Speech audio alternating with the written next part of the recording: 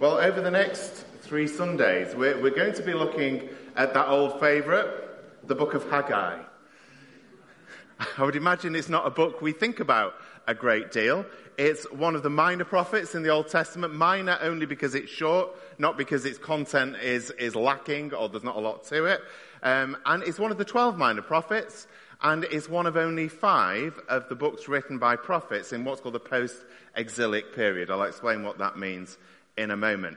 It's also very short, so that's why it's only taking us 3 weeks. There's only 2 chapters of it. But to understand Haggai's prophecy, we have to understand at least a little bit of the context into which it's written. So just very quickly, the nation of Israel reached its pinnacle of power, economic, military, under Solomon. You can see there, if you're into your maps, I like maps, so this kind of stuff interests me. That is the kingdom of Israel. You can see it was quite a big world power at that point. When Solomon dies, the nation splits in 2 smaller kingdoms. Israel to the north, Judah to the south. Both of them start doing this. They start declining in every way feasible. But the most important and significant decline is the spiritual decline. Things really start to go badly wrong. Paganism from the nations round about starts to come into these 2 countries and the rot sets in. Israel falls first, but the kingdom of Judah carries on for a while. There's blips when things improve a bit, but things are generally going on a downward spiral. Now, Solomon had an amazing temple built in Jerusalem. It was a place where God's presence had tangibly filled the building. It was where atonement for sin was made. The real presence of God was there. And for 400 years, it stood as a reminder of the covenant promises between God and his people. And then the unthinkable happened. 587 BC, the Babylonians march into Jerusalem. They destroy the temple, and the best and the brightest of the people are taken off into captivity in Babylon. 70 years takes place in Babylon. Lots of things happen. Read the book of Daniel for some of the accounts of things that happen there. But then we get to the end of that 70-year period, and this is where the prophet Haggai. Now, prophecy is really when we start to see something of God's tender heart spoken to his people. So that's what Haggai brings. But just watch the screen for 56 seconds for a quick overview of the book of Haggai. Introduction to Haggai. These words of the prophet Haggai fill only 2 chapters, but they changed Jerusalem. In 520 BC, Haggai encouraged the 50,000 Jewish exiles who had returned from captivity in Babylon to rebuild the temple in Jerusalem. The work had begun, but stopped. 15 years had passed, and only the temple foundation was complete. For 4 months, Haggai challenged the priorities of the people. He asked them why they were living in nice houses while the temple, the center of worship, was still in ruins. They listened and completed the temple in 4 years. Haggai then told them that even though the temple they were building would not look as grand as Solomon's temple, which was destroyed, that God's presence would still be with them, and that God's people would someday have a grand future. Told you it was short, and it comes to a very abrupt end as well. Hopefully that gives a little bit of the background as to what's happening. So if you've got a Bible in front of you, if you can find the book of Haggai, go to the book of Matthew in the New Testament, and it's back 3 books from there. Very short. If you've got a church Bible, it's on page 948. So reading Haggai 1, verses 1 to 11. And I'm just going to read these names with confidence. I have no idea whether they're right or not. In the 2nd year of King Darius, on the 1st day of the 6th month, the word of the Lord came through the prophet Haggai to Zerubbabel, son of Shealtiel, governor of Judah, and to Joshua, son of Jozadak, the high priest. This is what the Lord Almighty says. These people say, the time has not yet come to rebuild the Lord's house. Then the word of the Lord came through the prophet Haggai. Is it a time for you yourselves to be living in your panelled houses while this house remains a ruin? Now this is what the Lord Almighty says. Give careful thought to your ways. You have planted much but harvested little. You eat, but you never have enough. You drink, but you never have your fill. You put on clothes, but you are not warm. You earn wages only to put them in a purse with holes in it. This is what the Lord Almighty says. Give careful thought to your ways. Go up into the mountains and bring down timber and build my house so that I may take pleasure in it and be honored, says the Lord. You expected much, but see, it turned out to be little. What you brought home I blew away. Why? Declares the Lord Almighty, because of my house which remains a ruin, while each of you is busy with your own house. Therefore, because of you, the heavens have withheld their dew and the earth its crops. I called for a drought on the fields and the mountains, on the grain, the new wine, the olive oil, and everything else the ground produces, on people and livestock, and on all the labours of your hands. Well, it was Wednesday evening last week, and Claire and I had been out for quite a long dog walk around Lymm. And the reason being is Tim does football practice on a Wednesday evening, so we normally take the time to go for about an hour or so's walk. And we were watching the tennis on Claire's phone. You know, Andy Murray was playing, and I really like Wimbledon, really like watching the tennis. So we're walking around, trying not to walk into the canal, but watching the score as it was going on. We got back into the car. Claire was driving, just so that you're thinking I'm not watching tennis while I'm driving. I continued to watch the tennis on the phone. We got home, we all came into the house, went and put Wimbledon on the TV, sat there and watched the rest of the match, and then watched something else, and it got time to go to bed. I turn to Claire and say, "Where's the dog? Where's the dog?" Oh, she'll have gone upstairs. She'll have gone into Nat's room. She often goes into Nat's room and sleeps under his desk to sort of hide, having to do the things that we don't want her to do. She wasn't there. Was she in the garden? No, she wasn't there. What had we done? Well, we'd been prioritising the tennis. And she was sat in the boot of the car, very quietly in her cage. Now, thankfully, it was a cool evening. The sun wasn't shining. Nothing bad happened to her. But we had got our priorities all wrong. And the poor dog looked at me as if to say, "You are the most terrible owner in the world." But in life, we all have priorities, don't we? We all have priorities. Some of them are very small, like watching a tennis match. Some of them might be a little bit bigger. It might be the priorities of where we're thinking of going away on a holiday and how we're going to save up for that holiday. Then we all have those big picture priorities. You know, it might be that you're looking to buy a house and you're thinking that is priority at the moment, or you're looking for a new job, or you're hoping to retire, or whatever it might be. And those become the big priorities in life. Well, in verse 2, Haggai brings a word from the Lord that highlights a serious problem with these returning exiles' priorities. They've started to come home from Babylon. They've not come home as a big group, but they've come home in their dribs and drabs. You know, family at a time, people moving. And as the exiles come home, they need houses to live in. But if you've got a Bible down, it is worth keeping the Bible open, because I will be referring to verses as we go through. In verse 4, the Lord describes them as living in panelled houses. Now that is quite significant, because that word panelled houses is normally refers to royal palaces. So they are living in probably what are quite ostentatious houses, panelled with the cedars of Lebanon. Costs a lot of money to build, nice places to live in, and that has become the priority for them. Now the problem is, well, it's not that they're living in houses. You know, living in a house is part of human flourishing. We need to live in a house in most parts of the world to survive. But actually, what the Lord highlights is, well, the balance is all wrong. You're focusing so much on this, while the temple is in ruins. And see what the people say. Look at verse 2. This is the people speaking. It says, "The time has not yet come for the Lord's house to be built." Now the language there is a kind of colloquial saying. It's not sort of official language. But you know, if ever you get that position where somebody asks you to do something, you say, "No, I'm not doing that at the moment." Do you ever find yourself saying that? And actually you mean, "I don't want to ever do it, thank you very much, but I'm just using an excuse." And you can use it in all kinds of different ways in life. And that is really what is happening here. The people, they don't want to get back to building God's temple. They're quite happy building their panelled houses.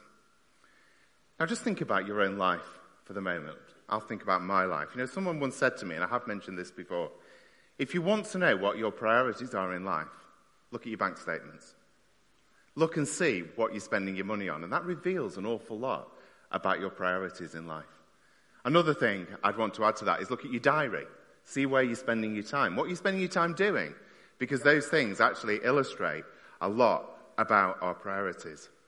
Now, I'm not going to put my bank statement on the screen, you'll be glad to know. But if I were to look through our bank statements, it does say a lot about our priorities in life, the things that we value. So if you were to look through mine, there's the obvious stuff. Housing costs. We all have to pay bills, don't we? Fuel for cars, which is an increasing amount of money, a scary amount of money now. One of our cars had to be serviced last month. That was also quite expensive. Money that we give away to church and other Christian organisations. Food. You've seen the size of our two boys? Lots of food. That is also quite a priority. There's then the odd meal out and lots of garden stuff because we've recently had our garden redone. And so we've been buying plants. Now that is a one-off. We don't normally spend a lot of money on plants, but that is what our priority has been. Now each of you will have different priorities. We all have different things that we're spending on. But what does it say about our heart? What does it say where we're investing our money? What about time? What does your diary say about you? Where are you spending your time at the moment? Are we spending it largely at work? Are we spending it seeking leisure? Are we spending it with the Lord? What are we spending our time doing? And what about our spiritual well-being? What about our spiritual priorities? How much time at the moment are we prioritizing actually spending time with other Christians, spending time in fellowship? How much time are we actually prioritizing spending time seeking the very presence of God in our lives? Spending time in prayer, spending time in God's word, spending time in worship. For conversations that I've had with many people in this room and with many people from different places as well, the last 2.5 years have been really quite a struggle. I don't think that's an underestimation. And I think for many of us, it continues to be a struggle. How do we balance, sort of health needs and keeping ourselves safe with living our lives? But I think one of the things that's happened over the last couple of years is for many of us, we have looked at priorities in our lives. We have looked at the things that matter to us the most. And it's been a bit of a recalibration. And I know for some of us, it's meant that we've perhaps changed job or we've moved house or we've moved areas as we feel the Lord has called us to different things. But sometimes in a recalibration, if we're not actually thinking about priorities, we can end up ditching the stuff that is actually bringing us life just because it gets squeezed out. And sometimes the things of God, the things of the Spirit, can get a little bit squeezed because other things start to come in. And then the Lord needs to shake us. And he needs to come by his Spirit and start to ask questions of our heart. And that's really what is going on in Haggai. In Haggai 1, the Lord is asking those questions of the heart of the people. Are you going to build the temple? Or are you going to stay with those priorities of comfort in your nice cedar-panelled homes? So what's the problem? What has gone wrong with the people? A lot has happened over this last 70 years when the people went into exile. And one writer on this passage suggests that 3 things have happened. That the people have lost faith, first of all. Exile was tough. It was brilliant here yesterday. I was in church yesterday seeing these various Ukrainian families and people here. And it's great that we are able to open our building and facilitate what goes on here on a Saturday. But those people will live with scars forever of being moved from their country into this land. For the exiles in Jerusalem, they would have lived with deep scars because they'd been away from their homeland for so many years. Generations had passed since they were living at home. And the promises made to Abraham, Isaac, and Jacob, the promises of the law, perhaps now seem a little bit ragged in the face of reality. So there may have been a loss of faith, a loss of desire as well. The temple in the Old Testament is the very place where God's presence dwells. If you're not into the temple, you're really not into seeking after God. So if the temple isn't priority, then God isn't priority. So it's that sense of lost desire. And also a sense of lost vision. The prophets, before the exile, all looked forward to a great day when the glory of the Lord would fill the earth. And they looked forward to the post-exilic time when the temple would be rebuilt and the presence of God would fill it. Yet in Haggai's day, it's just, well, we want to live in our nice homes, thank you. They've lost vision. They've lost a sense of what God is doing. And the result is a very difficult situation. The people are back home, but things aren't going well. And there's loads of other pressures around them as well. If you read the book of Ezra, which is around the same time, it also says there's political pressure, there's military pressure, there's economic pressure. It's all squeezing down on these people. But actually, the biggest problem of all is the priorities of the heart have shifted. The priorities of the heart have changed. So what does the Lord do? Well, he questions the validity of their argument not to rebuild the temple. Just have a look at verse 4. The Lord says, "Is it a time for you yourselves to be living in your panelled houses while this house remains a ruin?" Is that a valid thing to say? So the people are saying, well, it's not the time, but God says, why? Why is it not the time? We can always make excuses, can't we, for not prioritizing God in our lives. We can always say, well, when I've finished this or when I've done that, then I will do what God wants me to do. But those things will never go away, will they? If we need to prioritize God, if that is a challenge from the Lord to us today, today is the day when God is calling us to do that. So the people are left with a choice. What they're going to focus on, comfort or rebuilding the temple? Comfort or the presence of God? But this isn't just a theoretical discussion either. Bad stuff is happening to these people. I don't know if you noticed that as we read through the verses. They're planting, but the harvests aren't good. They're drinking, but it's not satisfying them. The clothes aren't keeping them warm, and the money isn't seem to doing what money normally does. And so there's lots of everyday problems. But you see, built within the promises of God were promises made to the nation of Israel. And if you've got a Bible, you might want to turn to this actually, Deuteronomy 28. There's a whole list of blessings that the Lord gives to his people for when they are obedient. It says, "If you fully obey the Lord your God and carefully follow all his commands I give you today, the Lord your God will set you high above all the nations of the earth. All these blessings will come on you and accompany you if you obey the Lord your God." And then reading down at verse 12 and 13. "The Lord will open the heavens, the storehouse of his bounty, to send rain on your land in season and to bless all the works of your hands. You will lend to many nations, but will borrow from none. The Lord God will make you the head, not the tail." But what we see is their disobedience is resulting in the opposite. They are suffering because actually they are not doing the things that God would have them do. And what Haggai does, along with many of the other prophets of the period, is he looks at the present and says, actually, what is happening is God's judgment is falling on you because you are not obeying him. So the ancient law is interpreted in the lens of the present. So what on earth do we make of this for our lives today? It's not one thing reading this kind of stuff, but then saying, how do we interpret contemporary life because of this? Well, I think we have to be very, very careful at this point. Really, really careful. Deuteronomy 28, if you read it, has some wonderful things about the blessings of God and what happens when we follow in God's ways. Now, some Christian teaching, I think, really overemphasizes this. And we get this kind of mindset that if we obey God and if we do more and more of the thing God wants, we get this wonderfully prosperous life. And we have health, and we have the best house, and we're at the top of our career, and all the rest of it, and the blessings just keep coming and coming and coming. But we need to be very careful. Because these words in Deuteronomy that are sort of back into Haggai 1, these are words that are written about a nation, not about an individual. We mustn't personalize some of these things. And actually, Scripture as a whole shows us a very different picture. It shows us something quite different. Bad stuff will happen to really great people. People who are obedient to God sometimes suffer the most. We can't just make these sort of jumps back into. Listen to this. This is from another prophet, Habakkuk. Habakkuk 3, 17 to 19. You may know these verses. It says, "Though the fig tree does not bud, and though there are no grapes on the vines, though the olive crop fails, and the fields produce no food, though there are no sheep in the pen and no cattle in the stalls, yet I will rejoice in God my Saviour. Yet I will rejoice in God my Saviour. I will be joyful in the Lord."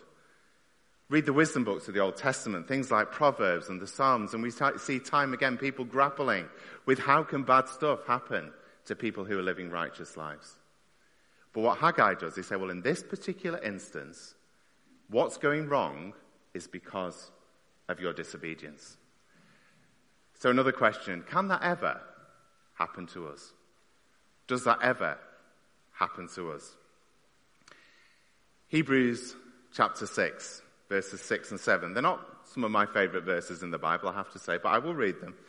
It says, "For the Lord disciplines the ones he loves, and he chastises every son he receives. Endure suffering as discipline. God is treating you as sons, for what son is not disciplined by his father?" Sometimes, just sometimes, the Lord uses bad circumstances to get us back on track with him. Just sometimes. I'll give you a couple of examples in a minute, but I'll give you an example that I don't think is the right one. You know, it hadn't rained, had it, until a couple of weeks back for quite a long time. And I've already mentioned this morning that we've been doing our garden up, and it was getting a bit like a dust bowl. And, you know, all these plants that we'd planted were wilting in the heat, and the turf that we'd put down was looking brown. For me to then say, goodness me, this is the judgment of God falling on me for some horrendous sin in my life, I don't think is great wisdom. Actually, it's June, we get dry patches, turn the tap on, hose the garden.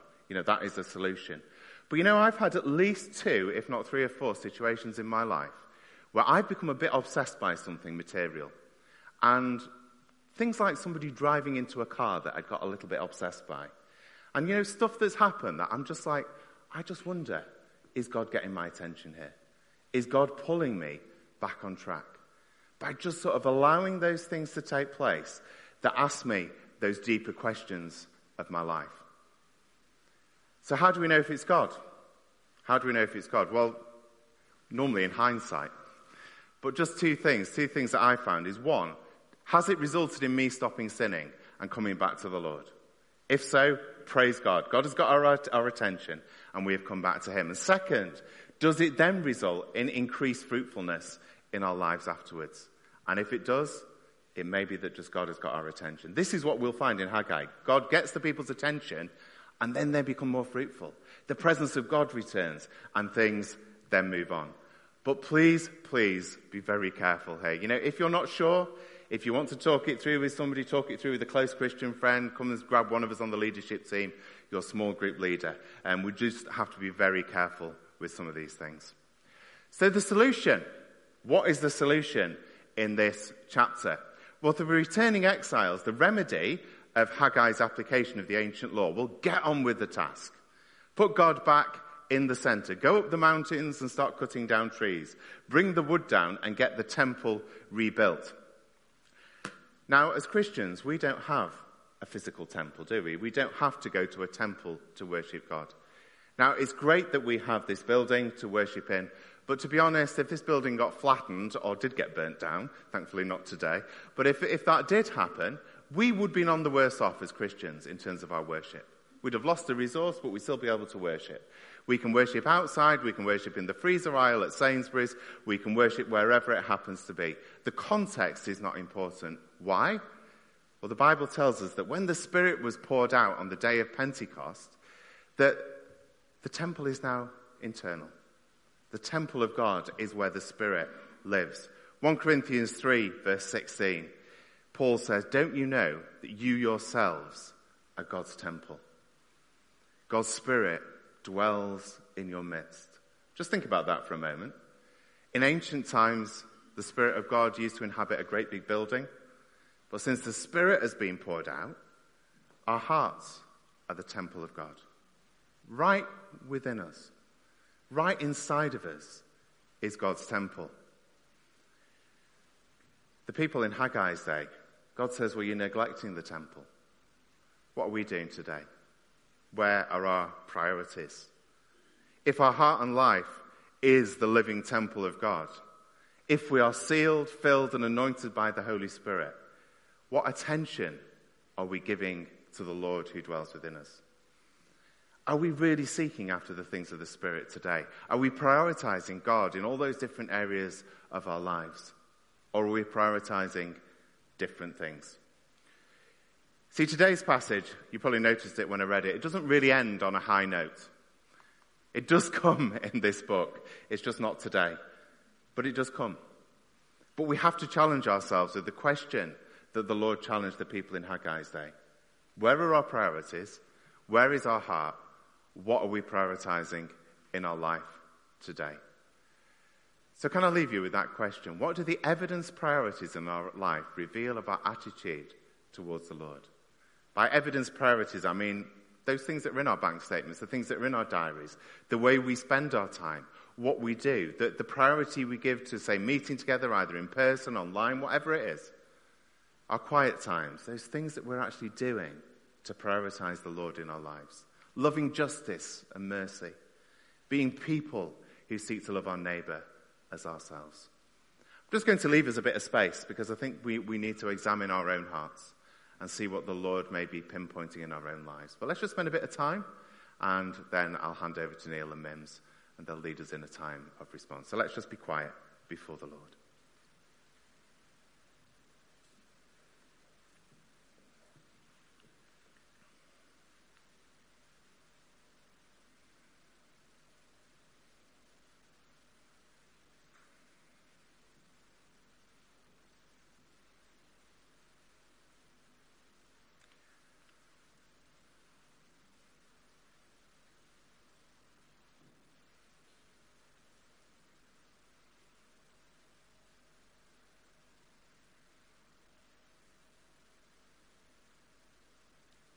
Lord, we acknowledge this morning that you are loving, you are merciful, you are kind.